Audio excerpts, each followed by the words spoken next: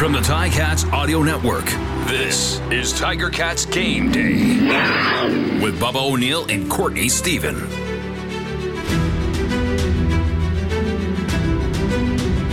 Oh, I said it last week. I love the sound of that music. It just makes me think of football. There's a chill in the air. The turf is hard. The fans are going crazy. And yes, the playoffs are just within sight, folks.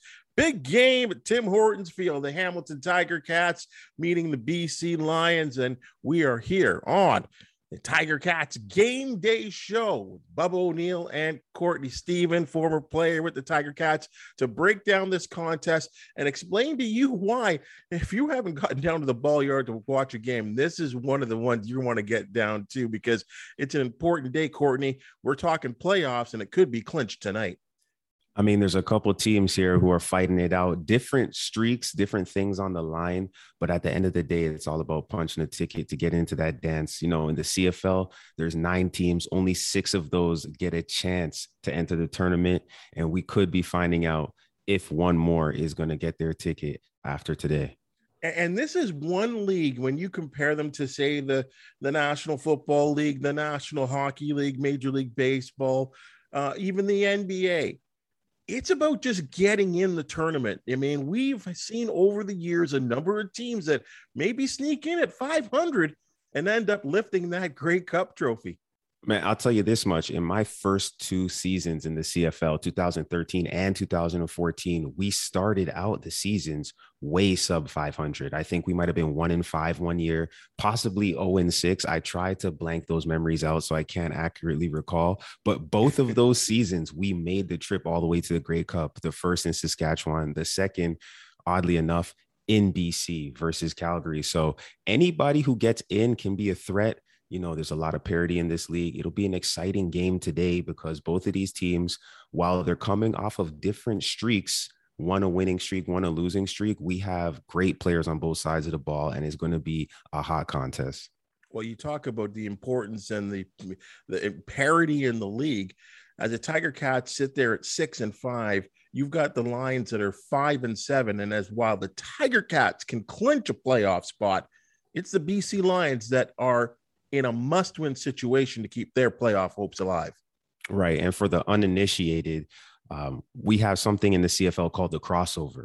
And so there's generally 3 teams from each division who are going to go to that playoff hunt. But if the Ticats win today, they can shut the door on that opportunity and really force BC to play a perfect season through their last 2 games and have to finish ahead of Calgary if they want to win, so that they can get into the playoffs. But, you know, the Ticats, on the other hand, with a win today, they can clinch a playoff berth. Already, Toronto has clinched. Montreal is yet to clinch. I'm not necessarily sure how a win today for the Ticats plays into Montreal going to the playoffs, but I'm pretty sure it bodes well for them as well. But there's less and less horses in the race for that last spot. And when that's the case, that means every play just weighs a little bit more. The coaches are willing to go a little bit further out on that limb. And as a fan, you got to love it because that means 3rd down tries, 2-point conversions, onside kicks. All the tricks are coming out of the bag. And I honestly can't wait to watch this one. Let's talk about the Tiger Cats. The depth chart came out yesterday. Not a lot of surprises. I think the big surprise, first of all, we'll continue along with the fact that Frankie Williams, DB, kick returner, not there. Braylon Addison, we've known about him for a little bit coming off the injury a couple of weeks ago that he would not be able to go. But it's almost, I think what's concerning to me, I guess in some ways, at this time of the year, and it's been a problem and a concern all season long, is that we're looking at a reworked offensive line. Coulter Woods-Mansley comes in there, the 1st-round draft pick out of Guelph, and he's going to be the starting center. Now, we've seen him with some experience at right guard and playing right tackle. Now he's got to be calling signals as the center. And the center has got to be one of the most cerebral positions in all of football. You've got to be able to not only get a perfect transition from the snap to the quarterback, but you also have to be able to pop your head up, find that 300-pound one technique who's just barreling down on you, and his whole job is to make your day a living, you know what. And you have to be able to identify the mic and call the blocking scheme for the rest of the O-line. Luckily, though, he is in good company because you got a guy like Brandon Revenberg right next to you who's going to be helping you out on a lot of double teams. And also you got the wily veteran Chris Van Zyl on the edge who's going to be playing cleanup duty. And there's an interesting stat that I found. This D line for the BC Lions, they don't have nearly as much experience as Chris Van Zyl just by himself. Wow. You got Alex Bazzi, who's played 84 games in the CFL, which is by all rights, true veteran. But through the other 3 starting D linemen, you've only got a combined 32 games played. So Chris Van Zyl with 13 seasons, 177 games played, that kind of wily veteran experience can rub off on some of those other players on that O-line to help give them some confidence. I'm looking to Tommy Condell to mix in some 2-back packages, probably get Nikola Kalinic involved in the blocking scheme, maybe not so much man-to-man blocking schemes, but even some sliding over to the side and getting different looks for those D linemen so they don't just have an ability to pin their ears back, maybe some screen passes, maybe try to get Don Jackson back involved early because you don't want the D line coach just dialing up twists and stunts and making it super hard on a young guy who has to recognize a lot coming at him fast. 2 names you named there, we'll go quickly over. Nikolai Kalinic, he's one of those guys. I would call him just one of those exceptional wham blockers that can just really smack you hard. He's a big, strong kid, but also can sneak out of the lines and just kind of catch those short passes too.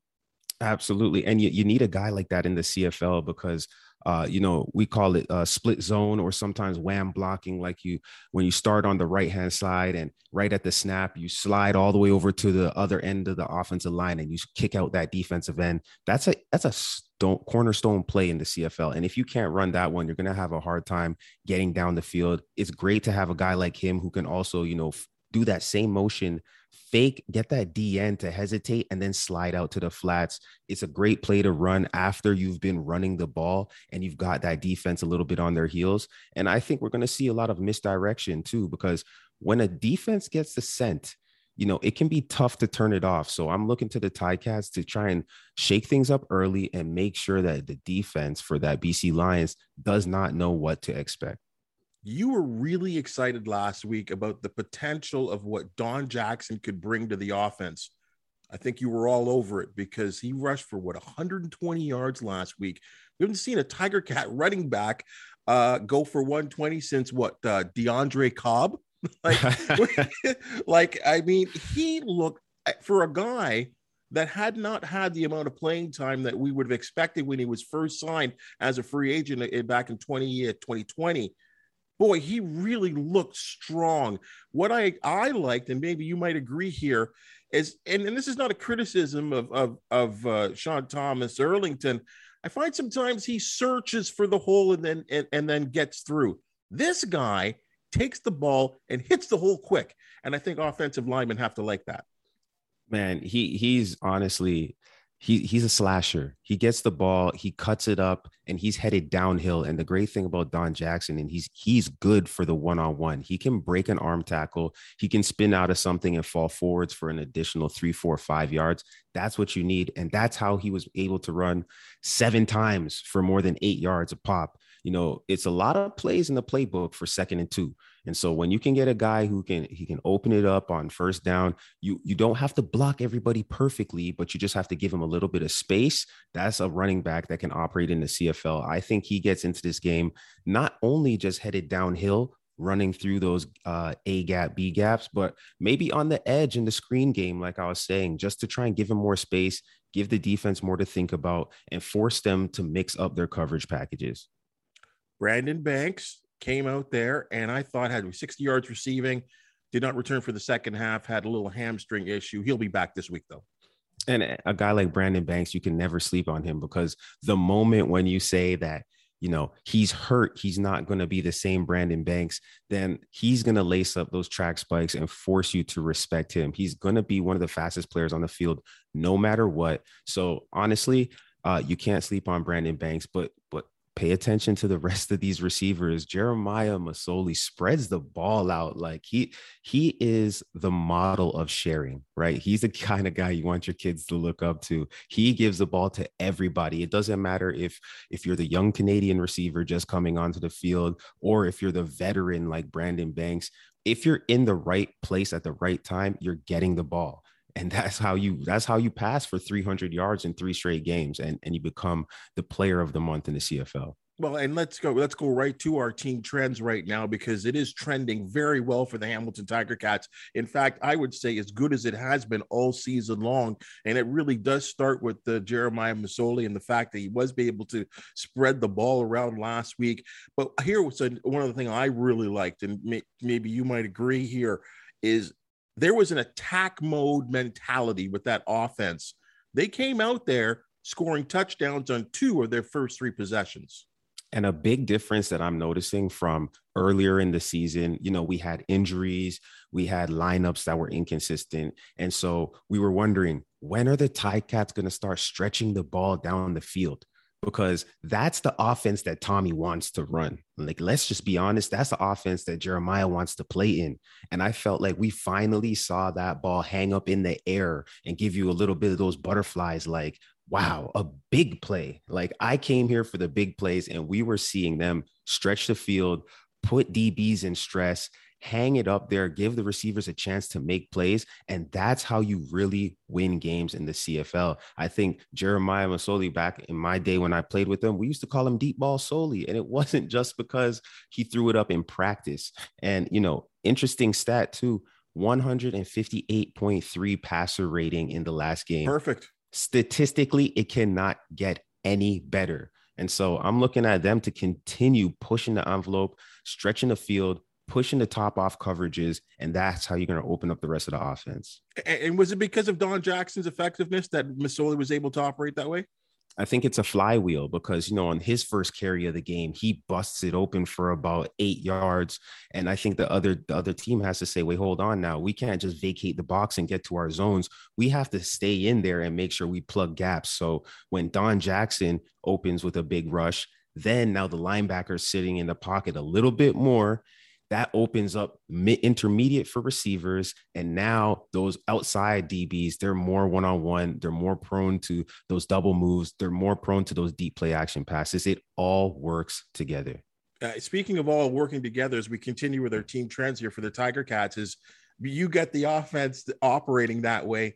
That will you as a defender, you're licking your chops because you have a lead to play with.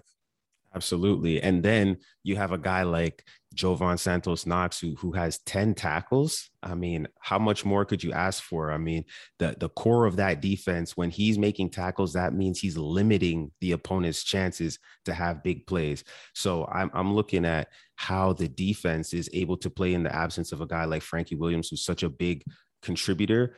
Other people are stepping up and they're playing team ball. Coach Orlando Steinauer likes to keep it multiple. Mark Washington's done a great job of really training these guys. So next guy up is ready to perform. And I think as long as they've got a few key veterans back there, Ciante Evans, Jamal Roll, obviously Brooks, who's still leading the league in interceptions. I think they're going to have a chance to play with anybody, and they're going to need it because these BC Lions now, don't let the record fool you. They have a lot of weapons, and they got one of the most dangerous quarterbacks that the CFL has seen in the last decade in Mike Riley. Well, let's talk BC then. I mean, we talked about this last week about the difficulties in the Canadian game for East teams to travel west. There are many times, there are a lot of quiet flights going back east for many of these teams, including the Hamilton Tiger Cats over the years. For some strange reason, the BC Lions have 4 wins. 3 of them are against the East. How does this happen? Well, I'll tell you this much. I remember very clearly being in that locker room in BC, drinking a 5-hour energy at 11:30 p.m. because I was ready to go to sleep. It's tough over there. But one of the things that I really like is it's just another thing to get you hyped up for the game. Whenever there's a challenge, you just have an opportunity to rise. And I think that with the return of certain players to the lineup. Last week, you had Lucky Whitehead. You got Dominique Rhymes now. These are guys who are going to challenge you to be your best self as a defender for the Ticats. You got the best receiver in the Canadian Football League in Brian Burnham lining up over there. You got Mike Riley, who's about as tough as any quarterback in pro football. And in a game like this, I expect Mike Riley to say, Coach, give me the ball 50 times, right? If they're not winning in the second quarter, the run game, it's cool. They've been establishing the run and all that, but the run game is not going to get them to the playoffs. It's going to be on the shoulder of the guy who's been here, done that, and has the gusto to really pull something out of the hat and make it happen. That's Mike Riley throwing to these really 4 superstar caliber receivers he's got. I mean, even Shaq Johnson, don't sleep on him, the Canadian kid with a lot of speed and great ball skills. And then, I mean, obviously the other guys we named, Lucky Whitehead takes the top off. Dominic Rhymes is super fast. And Brian Burnham is about as sure as you get on second downs. And let's just talk a little bit about Lucky Whitehead, because he was a returner last season with the Winnipeg Blue Bombers, came over in free agency. He can just flat out go. I think his speed is unbelievable. We saw him with a touchdown pass last week against the Saskatchewan Roughriders, or Montreal Alouettes, sorry. And I mean, he took a little 5-yard dump, and boy, he just accelerated down the sidelines, and you could see the DBs. I mean, they're a full out effort, and he was pulling away from them halfway through his run. He's the kind of guy that makes you scratch your head and just say, man, wow. And a quarterback's best friend, you only have to complete the ball maybe 5, 10, 15 yards down the field, but Lucky can turn that 5, 10, or 15 yards into 30, 40, or 50 yards. And it's one of those things that you just can't coach. I mean, it's speed. And, credit to BC Lions for recognizing that talent and finding a way to make it useful within a constructive offense. I think that's the same type of transition that we saw with Brandon Banks, where people really cornered him into that returner role, but given the opportunity, he was able to become a great receiver. And credit to Lucky Whitehead. He's been doing a phenomenal job, outstanding. I couldn't even pick the right word to describe it. He has 2 receptions of 75 yards. That is longer than most people's career high. And that's just this season. He actually has 5 games where he has a catch of over 40 yards. So he's not one to just, catch these short passes and be a possession receiver. He is hitting home runs. Odd thing about the BC Lions, when you take a look at that 4-7 record, they lead the league in close battles. Lost. So that means they're playing tough, but something tends to go wrong, whether it be defense, a turnover here and there. And in the situation that they're playing in right now, fighting for their lives, and I think we heard this with the Tiger Cats during one of their Zoom calls today, beware of the injured animal because they're playing desperate. Yeah, and I think you're going to see some of those traits come through in this game.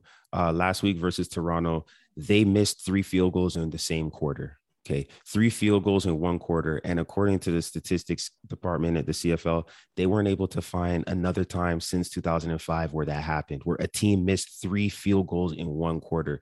Those are the kind of things that make a coach say, all right, we're going for it on 3rd down. We score a touchdown, we're going for 2.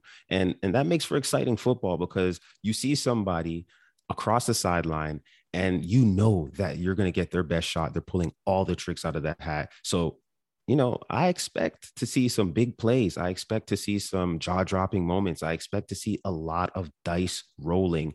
And what can you expect at this time of the year? That's what you got to do when your season's on the line. What head-to-head battle turns you on? To be completely honest with you, when the chips are down like this for both teams, I want to see the biggest stars go head-to-head. That's Brian Burnham. That's Cariel Brooks. Brooks has 4 interceptions, and this guy only has 14 tackles. That means his receivers are not catching the ball. He's played in 9 contests. He's had ample opportunity to get in there and make tackles, but you can't tackle somebody who doesn't have the ball. So if he's all over those receivers and they're not able to even have possession, that's an outstanding statistic that goes highly underrated. You don't want to have your top cover guy also be your leader in tackles. And I mean, Brian Burnham, this guy has a streak of 93 games with a catch. That's every single game he's ever played in the CFL. This is somebody you know is going to get his. You can only hope to contain him. He is the one we can credit with giving us some of the most jaw-dropping, astonishing, did I just see that catches in CFL history. I mean, whether it's toe drags on the sidelines, rising up above somebody's head, grabbing it at the highest point, or really just getting open with a savvy speed change on a second down in that zone coverage. You know, he's a guy who's going to give you the work all night. I want to see who comes out on top of this one. Mike Riley's definitely looking for Burnham on second downs. Will Cariel Brooks be able to contain him? We'll have to tune in to see. Well, you're going to line up against him. I mean, yeah, you're going to line up. I'm going to use your brains here. You're going to line up against him as a Cariel Brooks. What do you want to do? Is it being physical with him off the line? Do you want to just annoy him? Is it a little shirt pull? What do you have to do to get him off his game?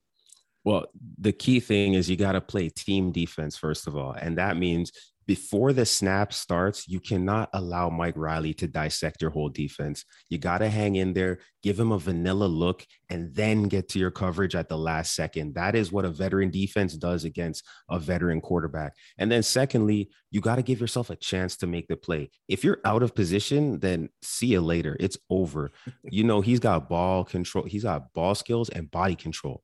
Ball skills and body control. So all Mike Riley has to do is put it somewhere within that radius, and Burnham can pull it down. So Brooks will give himself the best chance if he has patient footwork, don't bite on that first move, but also have poise when the ball is in the air so that you can play through those hands and have a potential to break up some of those passes. Burnham's going to get his, but it's just don't let him get the big ones. Great point. And I've always wanted to ask you a question like this because I mean, there's a thing that we hear in football in both leagues where a defensive back could almost have the nickname Toast, right?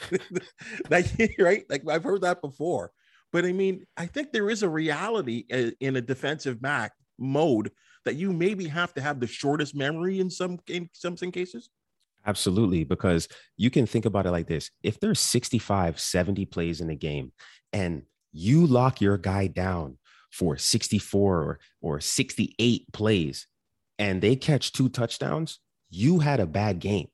And so in a performance business like this one, where we have in pro football, you have to be on all game long. It's somewhat like driving an F1 car. It's not just about the raw skills, but it's about the ability to focus through tension, through stress, through the bright lights, through the screaming crowd, through the clock ticking down, through the hamstrings burning, the quads on fire because you just ran down the field 5 times in a row. It's whoever can focus through those moments and get back up and make the next play. Because look, I said, he's going to get his catches. He's going to have a catch on the sideline that you thought was out of bounds, but he dragged the toe. They reviewed it. It was in. Okay, clear the mechanism. Let's go on to the next one because I got another chance to stamp my name in this book. I think that's how Brooks will approach it. He's a pro. He's been here before, and I'm looking forward to this matchup.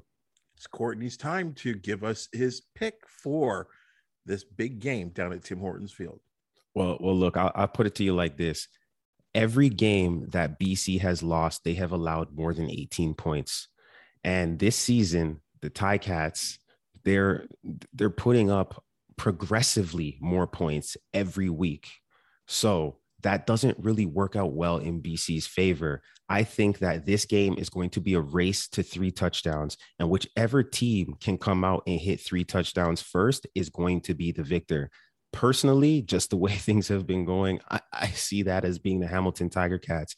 They've been scoring a lot and moving the ball down the field. They got the CFL's most recent player of the month. And I mean, they can hit you from so many different angles. It's hard to bet against the Ticats here, but the key indicator, who gets to 3 scores first, that's going to be who wins this game.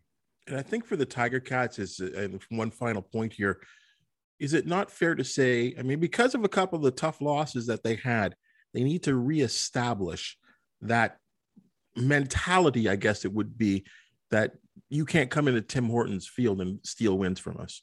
No, and especially going into the playoffs, anybody will tell you it's all about momentum. Even if you were winning every single game of the year, you don't want to lose that last game right before the playoffs. So at home, you got to defend your turf. You got to use that crowd to your advantage. You got to give them a reason to get up on their feet and shout. I expect them to come out with that same grit and tenacity that they do every week. I mean, they got the best defense in the first quarter in the entire league by a long shot. They are barely letting anybody get a sniff in the first quarter. So if they come out and maintain that, it's going to be really, really tough to beat the Ticats. Well, folks, this is just a teaser and the beginning of it all when it comes to the excitement here on the Ticats Audio Network. We have a lineup to get you all ready for the game, and of course the game itself. We're going to talk to you pre-game, we're going to talk to you mid-game, we're going to have the broadcast, and of course we're going to have the post-game show. Courtney, Stephen, outstanding job with your analysis of what we could see tonight and what is a very, very important game for the Tiger Cats.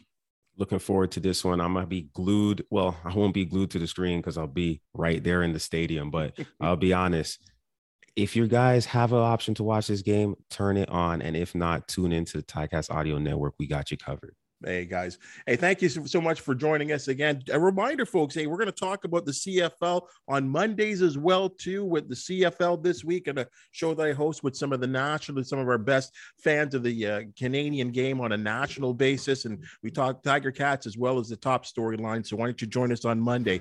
And of course, all this action that I'm talking about, again, join us on your wherever you grab your podcast. I think the cool word now is your podcast catchers. I think that's the new lingo that I'm hearing nowadays.